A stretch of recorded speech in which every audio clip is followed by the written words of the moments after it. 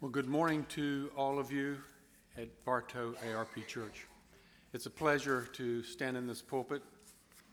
35 years I've been in the ARP Church. Grady didn't let me preach. John didn't let me preach. But Tanner did. But is under his oppression, and I'm so sorry that he's having to deal with that. And we will, I know, be fervently praying to God for a good outcome in this. Just a little background. Now Martha, I think, is full-time ARP. I came in a little late. My wife and Martha were in school together. Anybody that would know me knows me through Marianne, my wife, I'm sure, women's stuff that she's been in. But I have been an ARP for over 35 years and preached in many places, Virginia, Arkansas, North Carolina, Florida. I was at Lake Placid, ordained there. So I've got an adopted ARP. And thanks to Bill Kirkendall and some of the other people that many of you wouldn't know, but I do, thankfully, and some have gone on to heaven. But it's just a privilege to be in a denomination that is holding firm to the Word of God, period. There are not many, and you are blessed to be in this church. So with that, if you've got your bulletin and you have a pen, when I was asked to preach, I said, well, Tanner, what are you going to preach on? He told me, and I said, oh, that's okay, I'll do that. And then time went on, and I looked at that, and I said, wait, this is Thanksgiving. I'm not going to be able to pull this one out. So I changed it. So the title of this sermon is God's Will for You, not Morton to Manure. That was challenging. That's the reason why I took it. But it's, I think Tanner will be able to preach that one at another time. So knowing that, the scripture is coming from 1 Thessalonians 5, 16 through 18. No, yeah. You know what? Let me look at something. I preached this morning at another church, by the way, down there. And I'm surprised that I even got to preach here because it's a 9 o'clock service, and it's in Avon Park, and I get out close to 10, and then I have to get here. So I had their bulletin. That's what I was looking at. I don't know where yours is right now. Here it is. So in that section where it was going to be Luke, it's going to be 1 Thessalonians 5, 16 through 18. But before I launch into this Word of God, let us pray. Almighty, eternal, gracious Father of mercy and justice, we confess to you that your sovereign plan for this world is unfolding right before our eyes. Open the eyes of your people that they would see your majesty and your victory over their sin and the evil that has grown bold and violent in our own land. O Father, impute your spirit of holiness upon us. Give us understanding, unwavering courage, fearlessly to move about in your world, speaking the truth of Jesus Christ, our Lord and Savior, to every person, to all people. And would you release those people that we would speak to and minister to from their sin, from their drag that's upon them, and from us. Take away our timidity, our fearful mindset, our willingness to sort of take a back seat when we need to be forward. Take us by your gracious word of life to testify of your divine grace, your love for your church. Break down every wall, every stronghold that has paralyzed us and kept us from being the light and salt so desperately needed in this world. So open our ears to hear, our minds to understand, our spirits to receive your gracious command, and that we would obey with love to be your faithful servant forever. Forgive us when we have failed. Thank you that you do that. Remind us that the battle is yours. It's going to be won by you. So fill our mind with the wonder of being forgiven of our sins by the perfect life Jesus lived, for the gift of eternal life that he gave to us by his perfect life, his death, his resurrection. Oh, our God, we are assailed by demonic and evil forces every day. Our children are being snatched away. There's a world of just madness, evil beyond our imagination. But thank you that their doom has come by the word of your power. Raise up for us your banner, the banner of the cross. Arm us to storm the spirit prison that is holding your people captive. Give us a heart of ministry, of compassion, and build us up only to bring you honor and glory. May you give everyone here this morning the full armor of God. May it be your purpose for them to put it on, that they would be dressed and ready and effective. For yours is the kingdom and the power and the glory forever. Amen.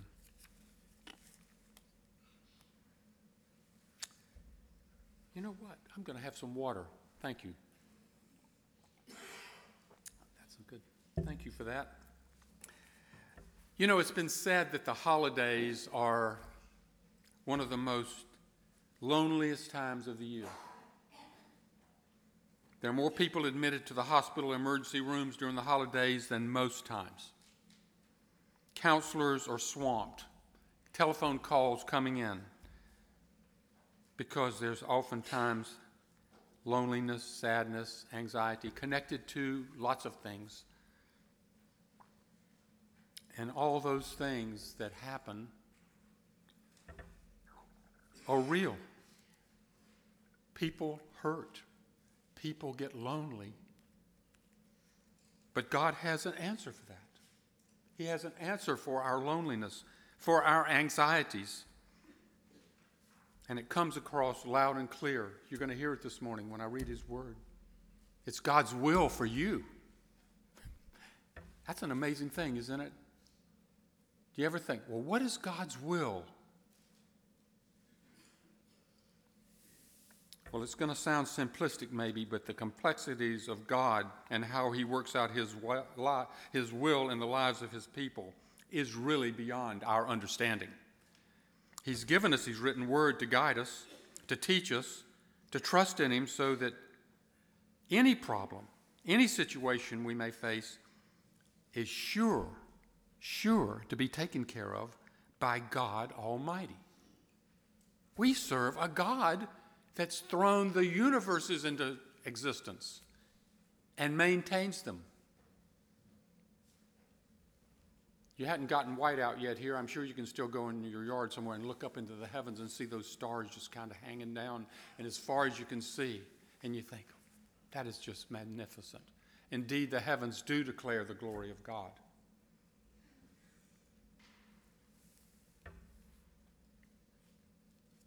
As we consider this coming day of Thanksgiving, I would pray that our attention would be given to God and to his word,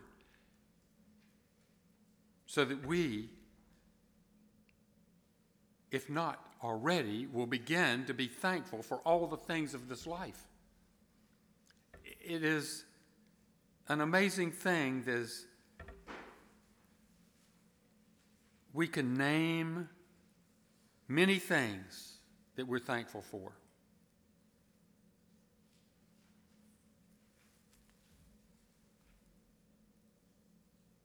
And as you think about those things that you're thankful for, I mean, even as a little child, they can think in their own way, something to be thankful for.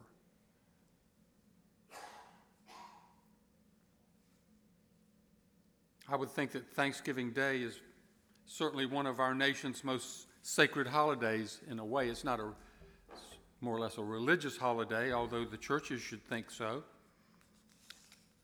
It was founded upon the supreme power of God, and by his divine providence, he formed this nation out of a mere handful of sojourners from Europe. We have a history. When the Pilgrims first arrived in New England, they needed shelter, they needed food, they needed supplies,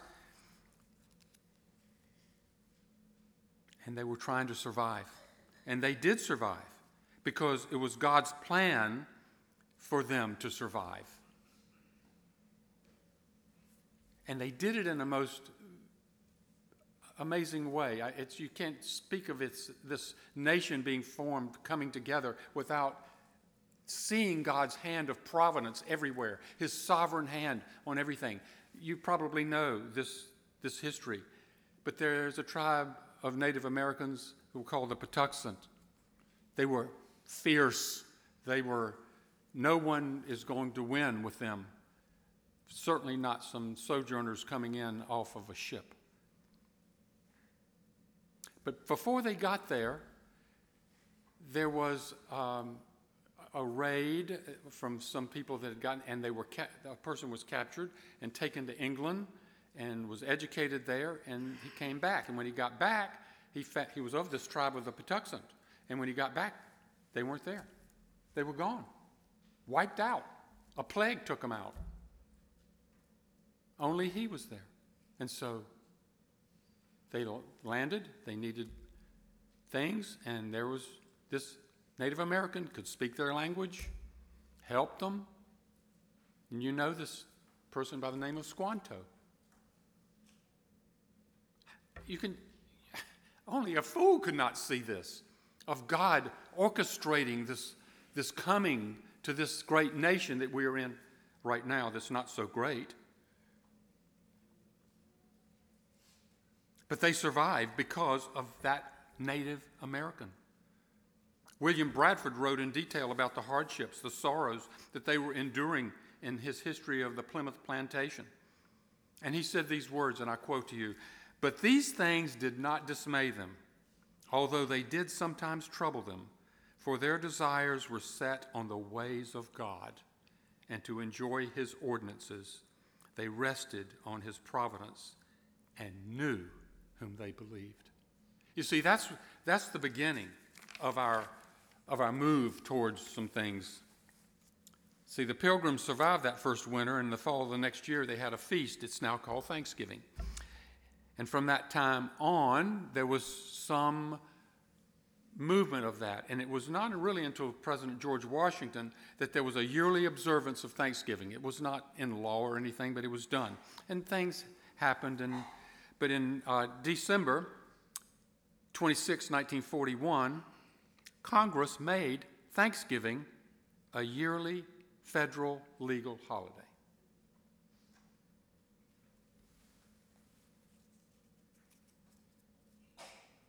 And so this Thursday is going to be that legal holiday. It's the fourth Thursday. That's what it was written into the laws over.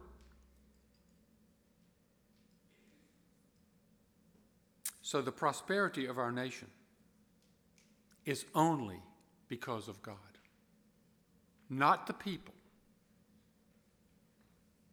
We have unparalleled prosperity.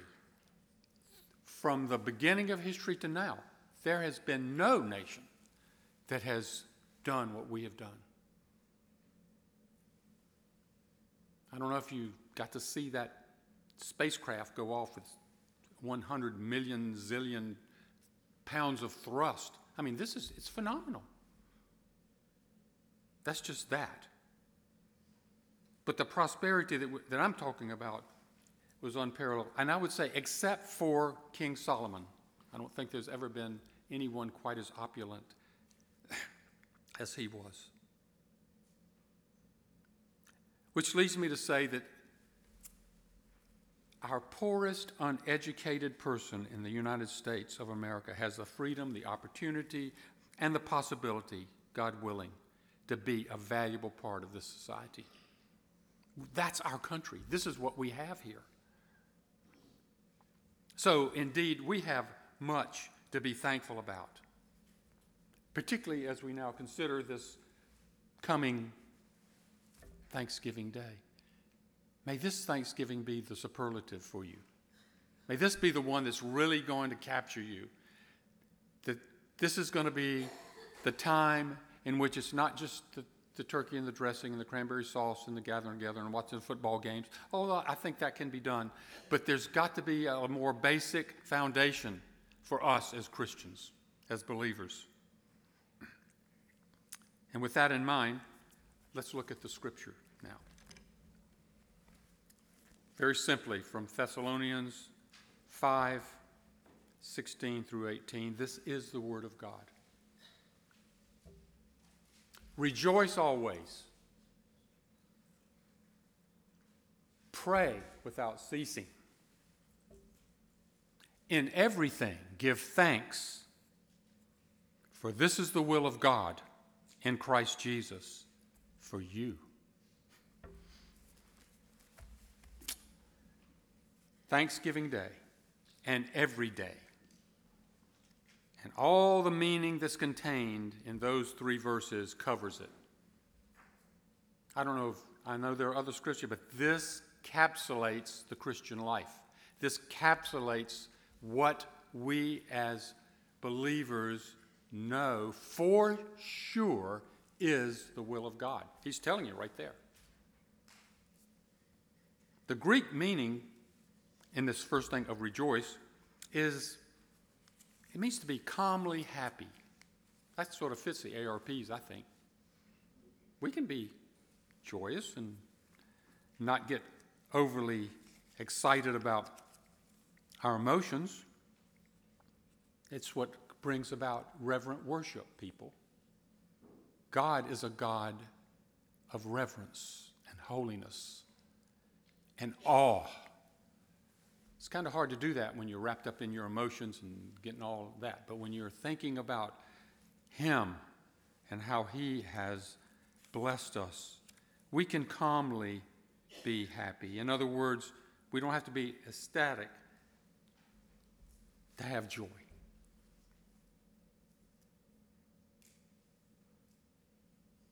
But not all people are joyful. Truly, it's real when you have to face what Jennifer's having to face and Tanner. This is hard. This is hard.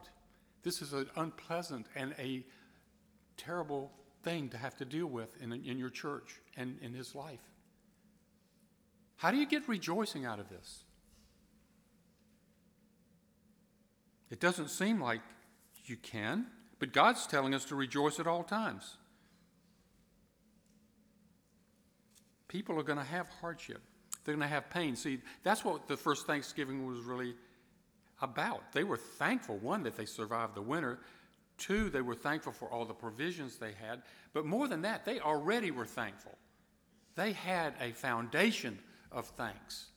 Remember, they were leaving religious persecution, escaping that.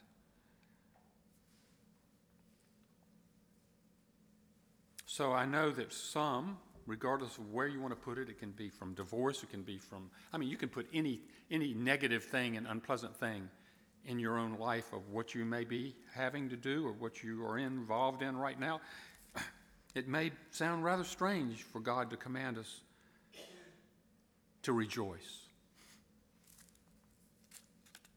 But people, there isn't an alternative. Not if you are going to take seriously what God's will is for you. So if it seems difficult to rejoice amid trouble, sorrow, and uncertainty, we can skip that for a moment and think about this. Proverbs 23:7 says, "For as he thinks in his heart, so is he." See, God gave us a mind. He gave us a will. Within his parameters, we use that. God is saying, if you want to think negatively, if you want to be enmeshed in your own self-sorrow and not look to me, the author and the finisher of your faith, then that's where you'll be. And you're not going to be rejoicing. But if we really think on the promises of God's word, even when things are going wrong, we can find a reason to rejoice. We can. You can. I can. But sometimes it takes somebody to tell us that. An interesting thing happened on the way to the forum. So I changed the sermon.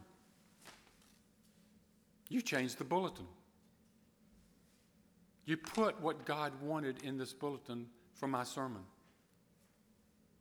Rejoice in the Lord always. Rejoice. Again, I say rejoice.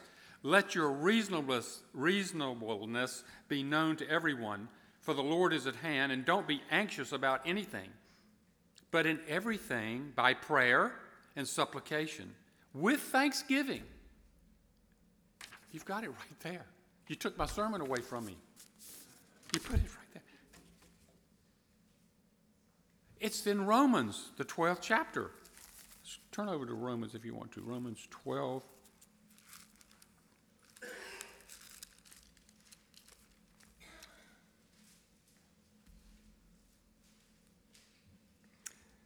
He says, therefore I take pleasure in infirmities, in reproaches, in needs, in persecutions, in distresses. For Christ's sake, when I am weak, then I am strong. It's not the normal way of living. It's not the way to normally think.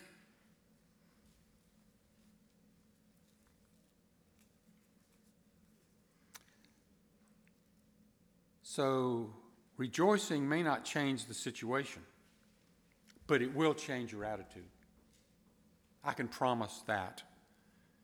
And if your attitude changes, then you become receptive to the Spirit's moving in your life, to where you begin to weep with those who weep, rejoice with those who rejoice.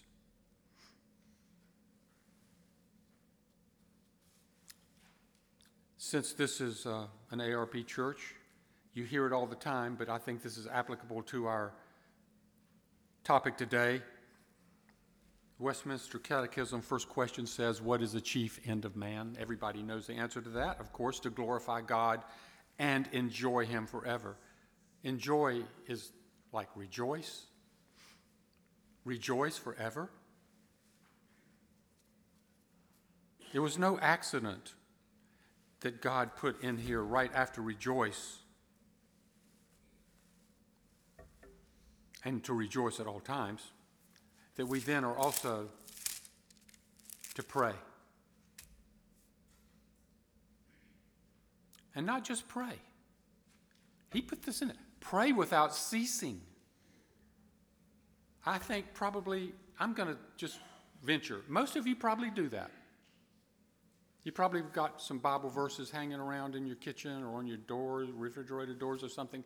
You've probably got something, maybe even in your car. But you've got something that's reminding you of this God that you serve, this God that loved you so much that he gave his life for you, that he died for you, that he continues to uplift and strengthen you. Yeah. Praying without ceasing. And you've got really another opportunity to do that again for many of the people that are on this list. I don't know about you, but my prayer list is so long that I have to shorten and say, Lord, okay, please take care of all those I know and love. I have to just lump it in one big lump there sometimes because I can't keep, because if you verbally are praying without ceasing, you're never going to do anything. He's talking about a mindset, a spirit of always doing that. Not 24/7, not 60 seconds in the hour, in the minute. it's just the mindset that always be thankful to God, rejoicing, and then praying that.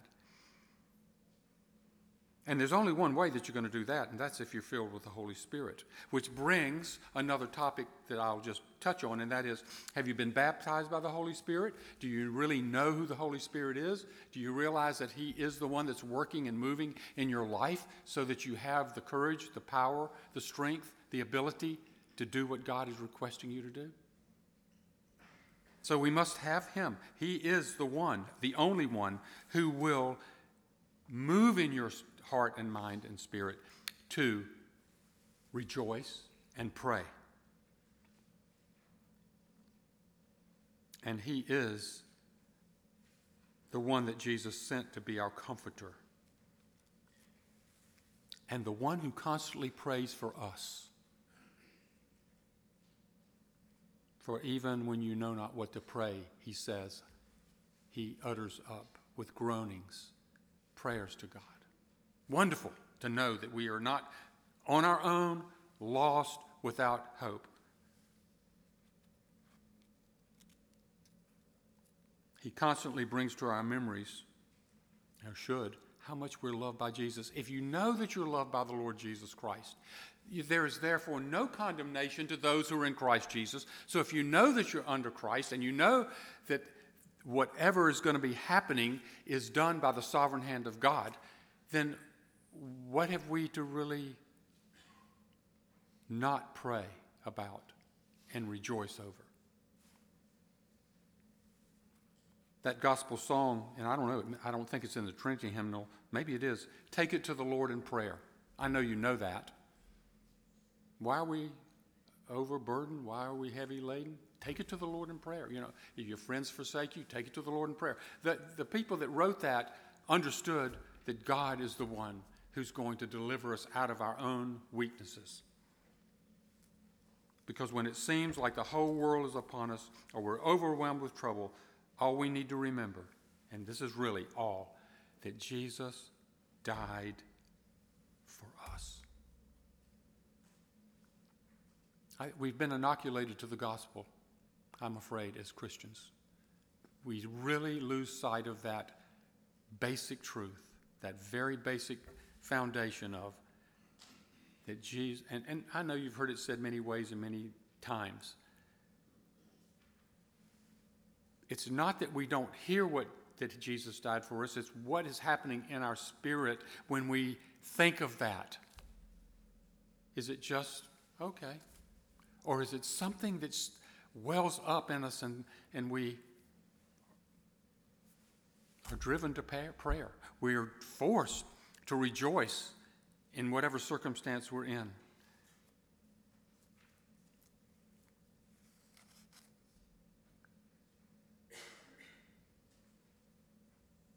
That thought alone should encourage us to pray.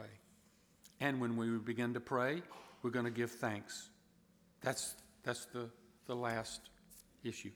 When you start praying, you're going to be giving thanks because you're going to pray prayers of thanksgiving. There's a little acronym that's ACT and then SIC added to it.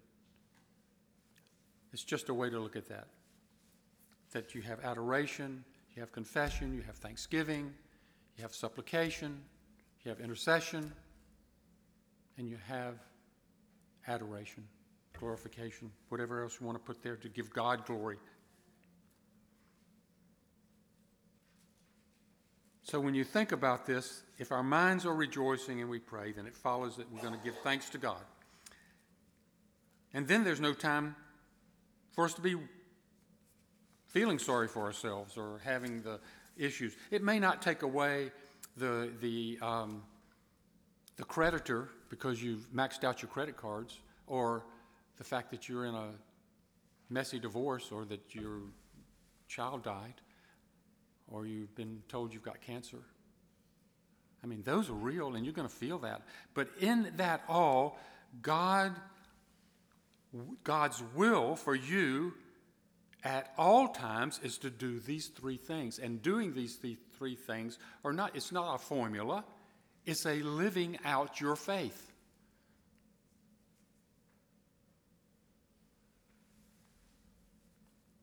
Our founding fathers knew that. They knew what it meant to pray. The Pilgrims, they've got some of the greatest prayers that's ever been prayed. It's a lot of it is they spend a lot of time in confessing that they're sinful, that they don't deserve God's grace and mercy, but he pours it upon them anyway. There's always that. We've kind of lost that. We kind of expect it to be the other way.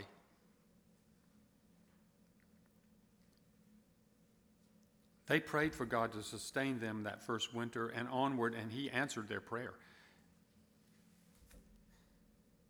So what is Thanksgiving? Thanksgiving should not be this just one day of a celebration, but a season for us as Christians. Every day, we should be thinking of this. If you wanted to put something on the refrigerator, these three things are the way you do it. That covers it all. But that's not all. You who regularly worship each week, you're already doing this. You're already coming in. Your order of worship covers it. That's why you have this. It gives you a guide upon which to not just say things, but to actually immerse yourself into this experience we call worship. And it is worship. So, fellow Christians, I just want to tell you, it's not just possible for us to rejoice always, pray without ceasing, and give thanks. It is certain. It is a certain truth and fact because it is God's will for his people.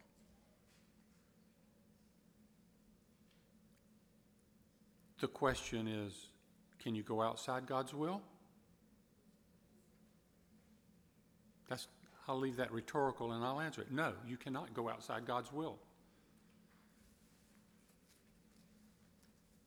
If you think you're outside God's will, you better be on your knees real quick and saying, God, please bring me back now. Because you're not outside it. You're there because he's placed you there.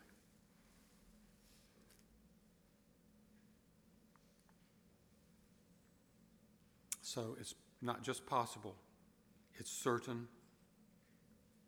And now I hope you as a congregation, I believe you as a congregation, all of you, even your little children, because they're being instructed here, you're growing in godly wisdom, you're building up your trust in God's grand good providence, because you do, I believe, read and study the Scriptures.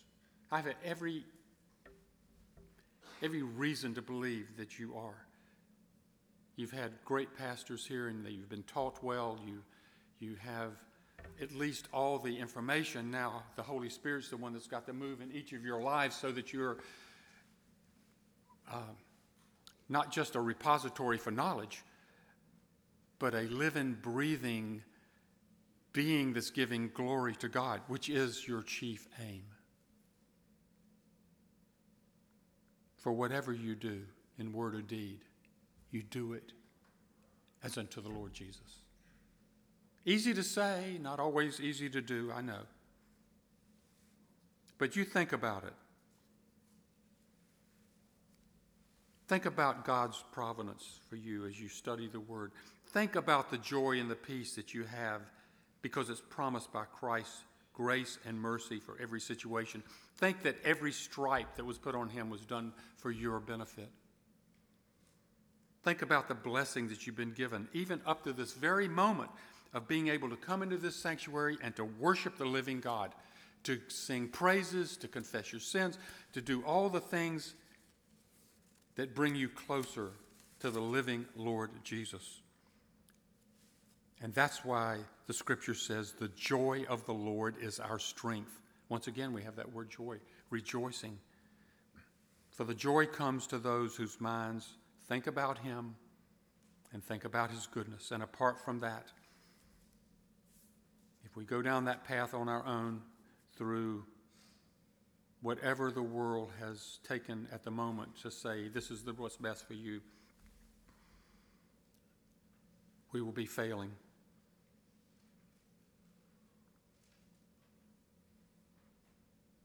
If I tell you this, will you believe it? Jesus says, I will never leave you nor forsake you. I'll never leave you nor forsake you. How can we stay sad, worried, anxious, bothered, angry, unforgiving, anything that's opposite to what God says we are to be? How can we do that when we know that we always have Him?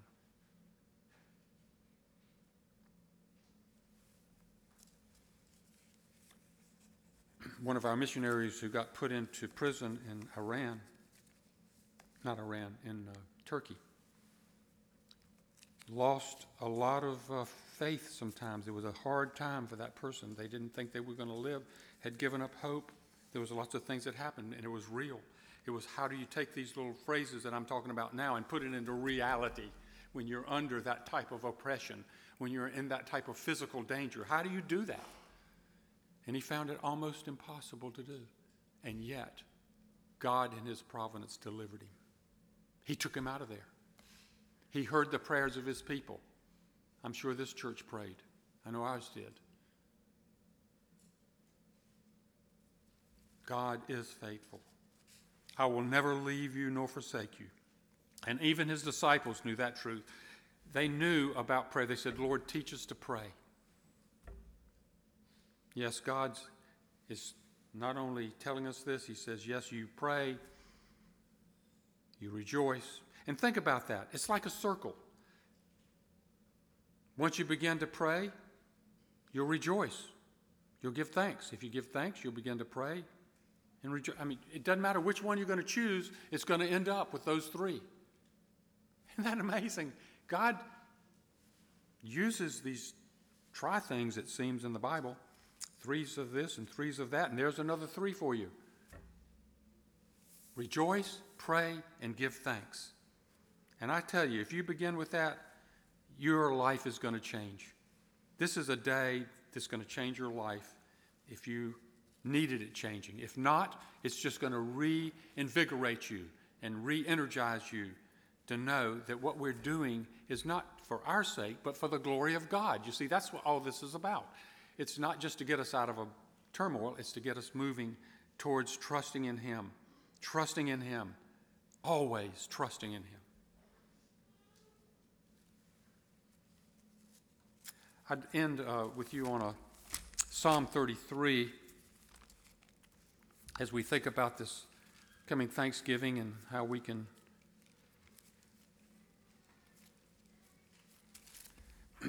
Psalm 33, verse 10 through 12. Again, this is God's word to us. The Lord brings the counsel of the nations to nothing.